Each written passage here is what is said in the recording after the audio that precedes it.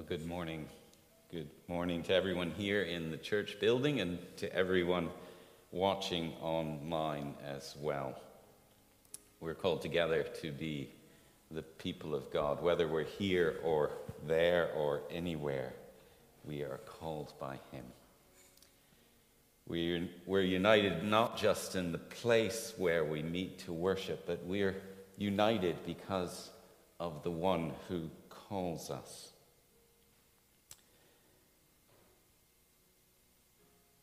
God is with us, and God, according to the psalmist, is our refuge and our strength, an ever-present help in times of trouble.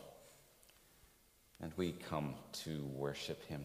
We come to ask His Spirit to come and help us to worship Him. If you're at home, you are welcome to sing, but here in the church we have to stay quiet. We can, however, rise to our feet, and if you feel led, you can move to the music or even clap if you wished. Our first hymn is the hymn, "Come, Holy Spirit, Come." Let's rise to our feet. And we approach the Lord in prayer. Let's pray together.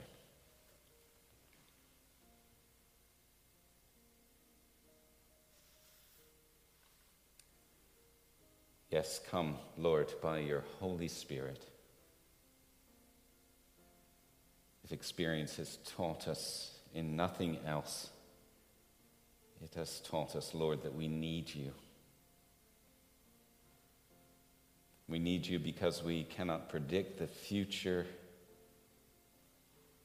cannot predict everyday things, and we cannot predict these massive things that are happening to us and to our society. Life surprises us. We need you because there is so much that we don't understand, so much that confuses us. We need you because if we are honest, we are weak and have so very little power over things. Come, Lord, and be to us all that your word claims of you. Come, be the one who holds the future. Come and be the all-knowing one. Come and be our strength and shield, our loving Father and our caring shepherd, our light in the darkness, our constant companion, and our saving grace. We pray now the prayer that Jesus taught all those who would follow him, and our children lead us this week. Our Father, who art in heaven, hallowed be your name. Your kingdom come, your will be done, on earth as it is in heaven. Give us this day our daily bread. And forgive us our debts, as we forgive our debtors. Lead us not into temptation, but deliver us from evil. Yours is the kingdom, the power, and the glory forever. Amen. Amen. Amen. Amen. Amen. Amen. Amen. The children, did you see the turtle? There were scenes like that this morning around Biggar. I climbed the hill with the dogs this morning before coming to church and looked down over the town, and I couldn't see the town at all. It was just covered in white, like cotton wool. Beautiful. We do have an amazing God. This morning we continue our journey through 1 Peter. We began this journey 3 Sundays ago with the greeting, verses 1 to 2 in chapter 1. And there we discovered who was writing the letter and to whom the letter was written. we were also led into the theme of this letter. So just to recap that section. 1 Peter was written by the Apostle Peter, of course. And it was written to the beleaguered Christians who were living in Asia Minor, which we know as Turkey today. And the theme of the letter is hope in the midst of suffering.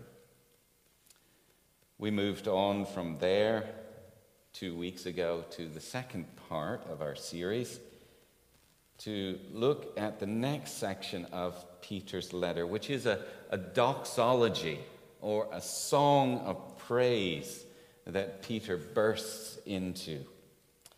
It's a statement of who, from God's perspective, these people to whom Peter is writing are and what God has done for them. We saw how Peter says that by God's great mercy, his readers were born again into a living hope. And these people who had probably lost all their inheritance, all their earthly inheritance when they believed in Jesus, now had a much more valuable inheritance kept securely for them in heaven. In the bit that we'll be missing out, chapter 1, verses 10 to 12, Peter further extols the great gift of salvation that God has lavished on all Christians, but especially what he has lavished on these folks to whom he is writing. Peter says it wasn't the prophets or even the angels to whom God revealed his full plans, but it was to them, and it was to us, them and us who live in the time after the cross and after the resurrection, in this time when the world has been changed completely by those events. And so this morning we move on to the third section of this letter, where Peter, having expounded upon the truth of who these folks are in God's eyes, the great things that God has already done for them in the dying and the rising of Jesus, and what it is they have to look forward to in the coming kingdom, Peter now goes on to explain how they should therefore live in a world that is full of suffering and persecution and the unknown. How they should therefore live. Mike is going to bring us our reading from 1 Peter chapter 1.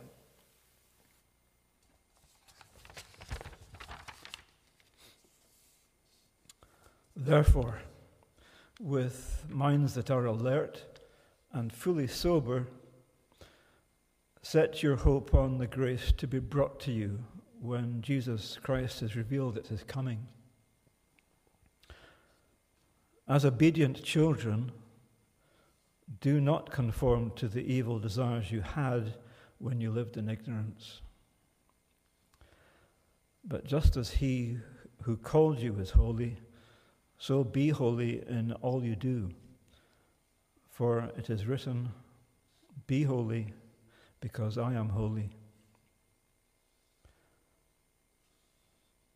Since you call on a Father who judges each person's work impartially, live out your time as foreigners here in a reverent fear. For you know that it was not with perishable things such as silver or gold that you were redeemed from the empty way of life handed down to you from your ancestors, but with the precious blood of Christ, a lamb without blemish or defect. He was chosen before the creation of the world, but was revealed in these last times for your sake.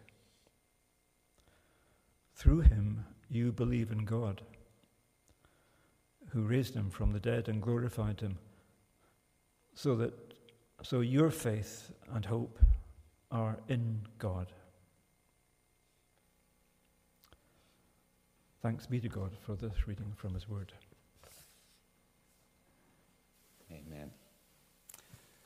Let's pray as we turn to reflect on this word that's been read to us.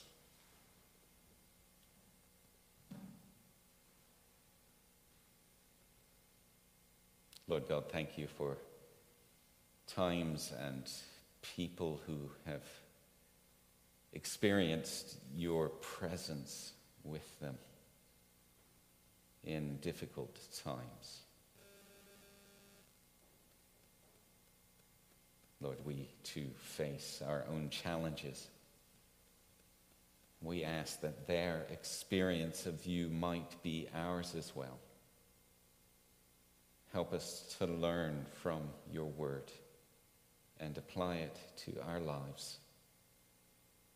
For this we pray in Jesus' name. Amen. There's a pattern here in 1 Peter that we find through all the letters of the New Testament. And the pattern is this: every commandment, every call to a change of behavior, every call to action is always preceded by an explanation of what God has done in the past, and what he is up to in the present. And we are always told that we can be trusted that God will be and do what he has been and done in the future. It's a shame that when most people think about religion, they think only about the commandments. And they fail, in the case of the Christian religion, to see everything that precedes those commandments. For you see, what precedes the commandments is the vital part. For a lot of people, religion is about me doing, and then maybe if I do well enough, God will reward me.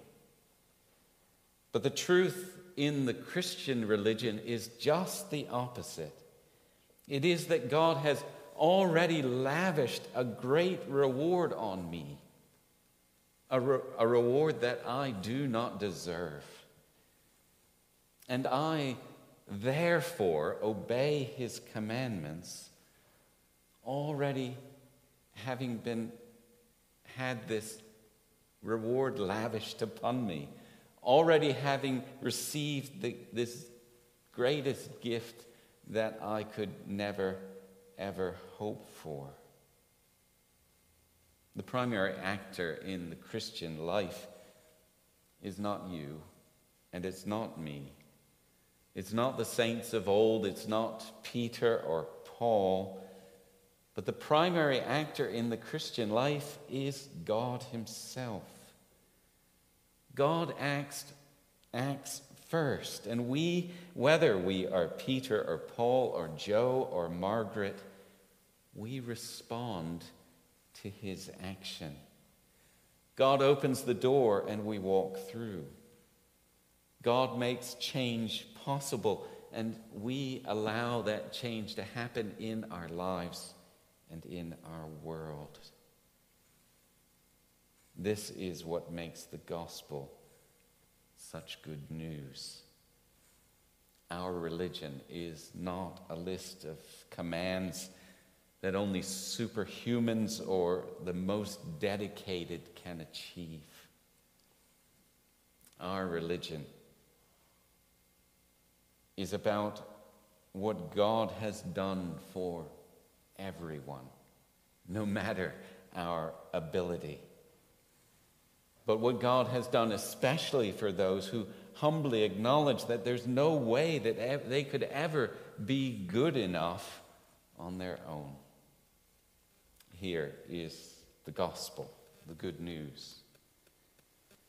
What we could not do and cannot do for ourselves because of our sin and our frailty, God does for us.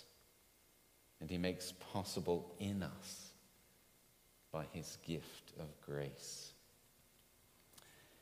The Reformers put it this way: the indicatives of grace always precede the imperatives of faith. In other words, what God has done always comes and can only come before any action on our part in obedience to his will and his ways. And this is what we are seeing in the way that the letter of Peter is laid out. It's as if Peter is building a tower that he knows will stand the test of time, a tower that he knows will help his friends see themselves through this time of trial and tribulation. First, in the tower, in verses 3 to 12, we have Peter giving us and his friends the foundation. And the foundation are God's gracious acts, past, present, and future. Peter tells his friends and us, because of God's mercy and gracious acts, we have been born again into a living hope. We have an imperishable inheritance kept for us in heaven. We have lasting faith that is more precious than gold. That is the foundation of the tower. Next, he builds on that tower. Peter gives us 4 principles for action. And this is our passage this morning. These principles for action. And thirdly, Peter will go on in the rest of the letter to give an indication of the specific actions that are needed in specific situations that his friends are coming up against. I find that people often want to jump to the third part of this tower, to the top of the tower, without building from the bottom. And that leads to a very shaky situation. No, we need the foundation and we need the principles before we can ever start to talk about action. And so we come to this second building block of the tower, principles for our action. This morning I'm not going to cover all 4 of those principles that we find in the passage that Mike read for us. We'll look at one more next week, but this morning I just want to concentrate on the first principle. And that is found in verses 13 and 14, where Peter says, "With minds that are alert and fully sober, set your hope on the grace to be brought to you when Jesus Christ is revealed at his coming. As obedient children, do not conform to the evil desires you had when you lived in ignorance." When I think of action, I don't know about you, but I think of my hands and my feet. I don't think of my mind. But Peter says here, with minds that are alert and fully sober, set your hope. The principle for action, it comes with the mind. The phrase that Peter uses here in the Greek borrows from an idiom in the Old Testament. You remember when the people of God were told to get ready to leave Egypt, they were told to gird up their loins. They were told to hitch up their skirts and get ready to run. God was about to make their escape from Egypt possible. But Peter is saying here, gird up your mind in the same way. He uses that language. But why is it the mind that we need to gird up and not our loins when we're speaking of action? Any sports coach will tell you that the biggest obstacle that athletes face are in the mind, less so in the body. Sure, the body is important for an athlete. It needs to be trained and fit and healthy. But many athletes are perfectly trained in their bodies, but fail to achieve success because they don't have their minds in the right place. And Peter recognizes here that what his friends need in facing trials that they will inevitably face in the following days, months, and perhaps even years. What they need is the right mindset. What they need is to keep in mind all that he has already said to them about being born again into a new family. They need to keep in mind that they have a family where there is a gracious God as their Father. They need to remember that they have a Father who keeps an imperishable inheritance for them in a place that cannot fade or spoil. And they need to remember the joy that will be theirs when the reality of all that God has for them is revealed in the return of Jesus. The point that Peter is making is that a Christian, like a champion athlete, uses his or her mind in order to control his or her body.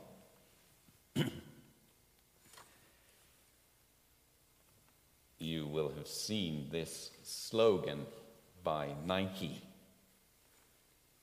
the company whose images, it could be argued, most represent athletic excellence. Just do it.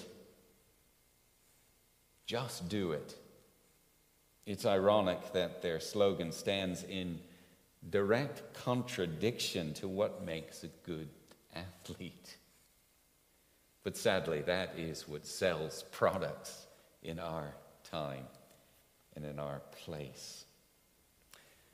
The executives of Nike know as well as I do that athletes don't just do it.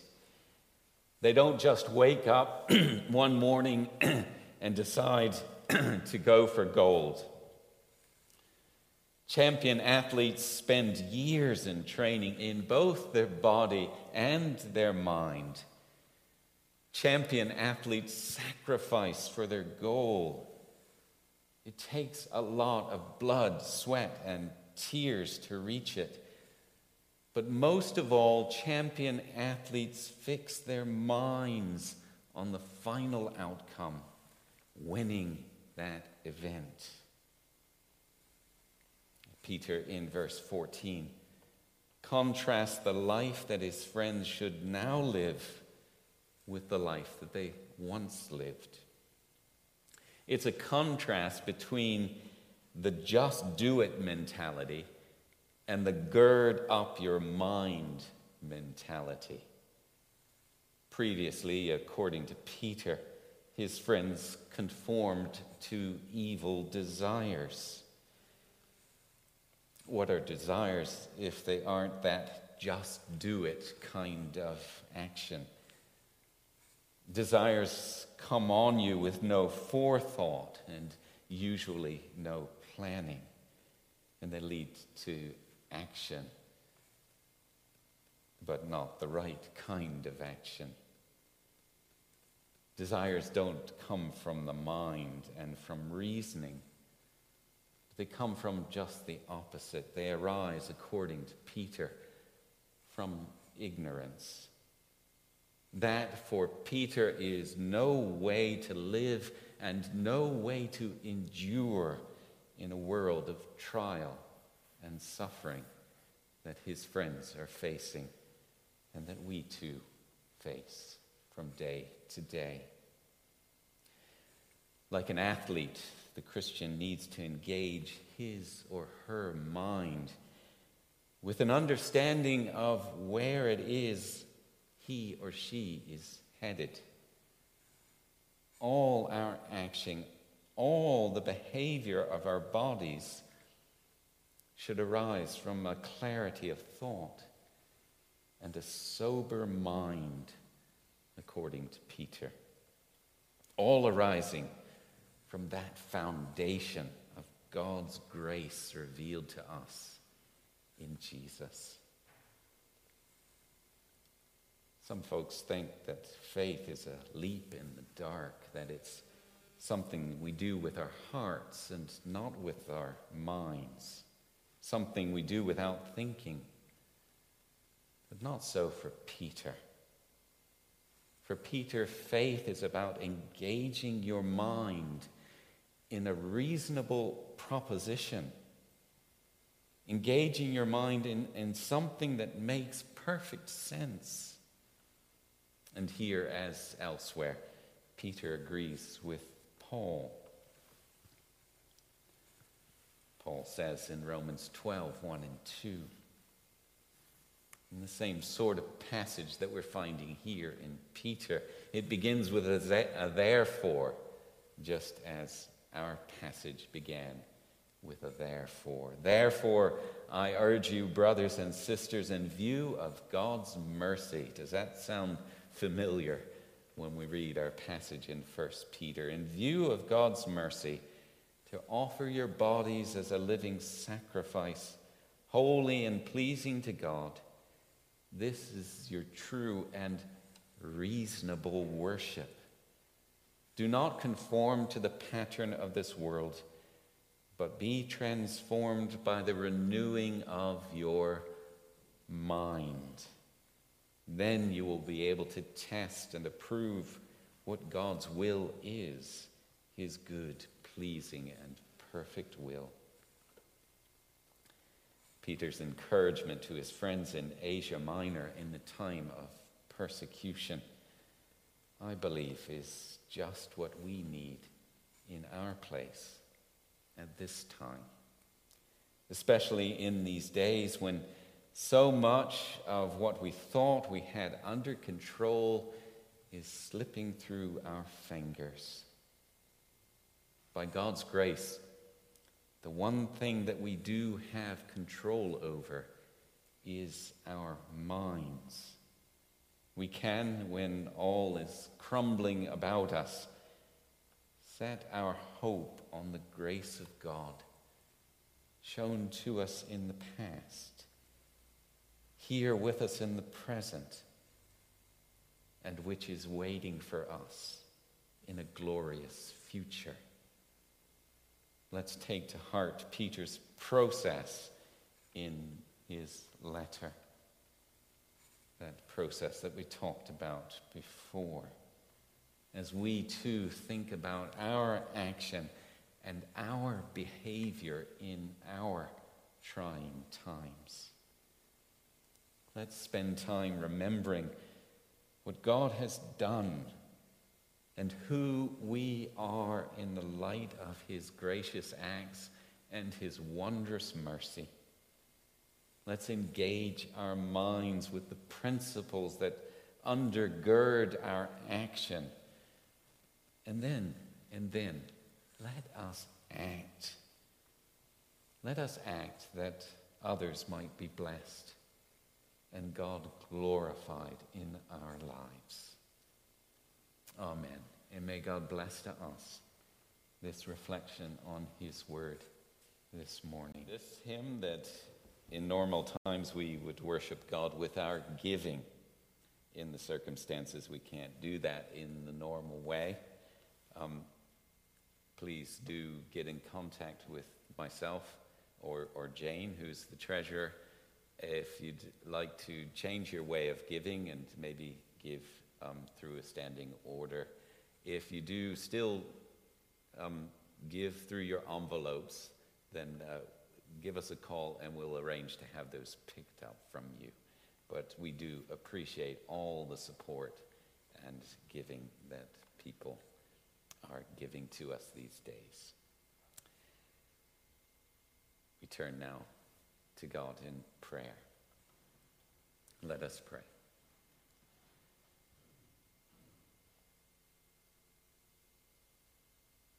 Lord, we praise and thank you.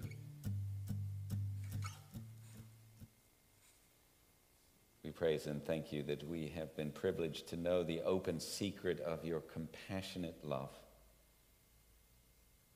We thank you that we are secure in that love. That because of your great mercy, we have been born again into a living hope through Jesus' rising from the dead. Lord, thank you that nothing and no one can take that from us. And now, with the knowledge that our joy is so solid and our treasure so lasting, we want to turn our eyes and our hearts outward. We want to show your compassion and your grace to others. And so we now pray for our friends, our families, our communities, and our world. Lord God, we remember our students away in college and at university just now, dealing with this virus and the repercussions of it. Lord God, be with them in this lockdown this weekend. We ask you to engender amongst them a supportive community and let them know that they are not alone.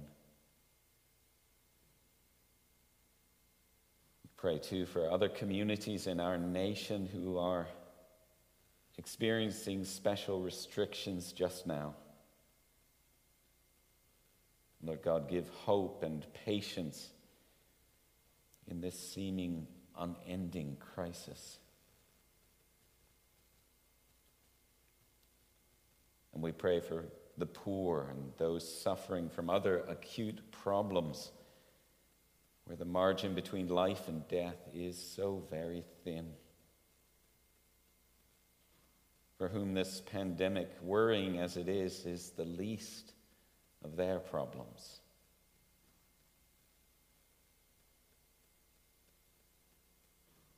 Jesus, you did not wait for things to get rosy in our world before you decided to come and to act.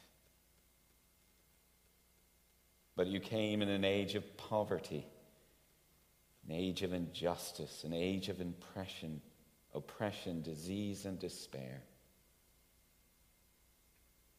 And in the midst of that age, you shone the light of God. You healed the sick. You gave hope to the hopeless. And you announced the year of Jubilee. Come, Lord Jesus. Do it again. Come, release the power of your Spirit on our world in the midst of our problems. Come, Lord Jesus. Come, Holy Spirit. Come, loving Father.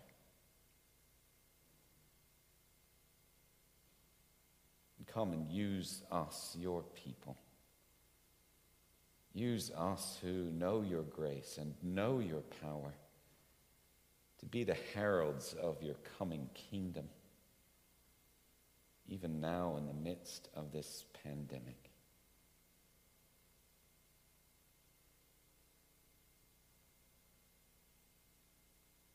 Lord, there is so much to worry about, so much anxiety going about just now. Help us to hear the words that you spoke to your disciples, that we need not worry, because we have a Heavenly Father who knows just what we need. Lord, help us to trust even at this time. For we pray in the strong name of Jesus, our Savior and our Lord. Amen. Our final hymn is an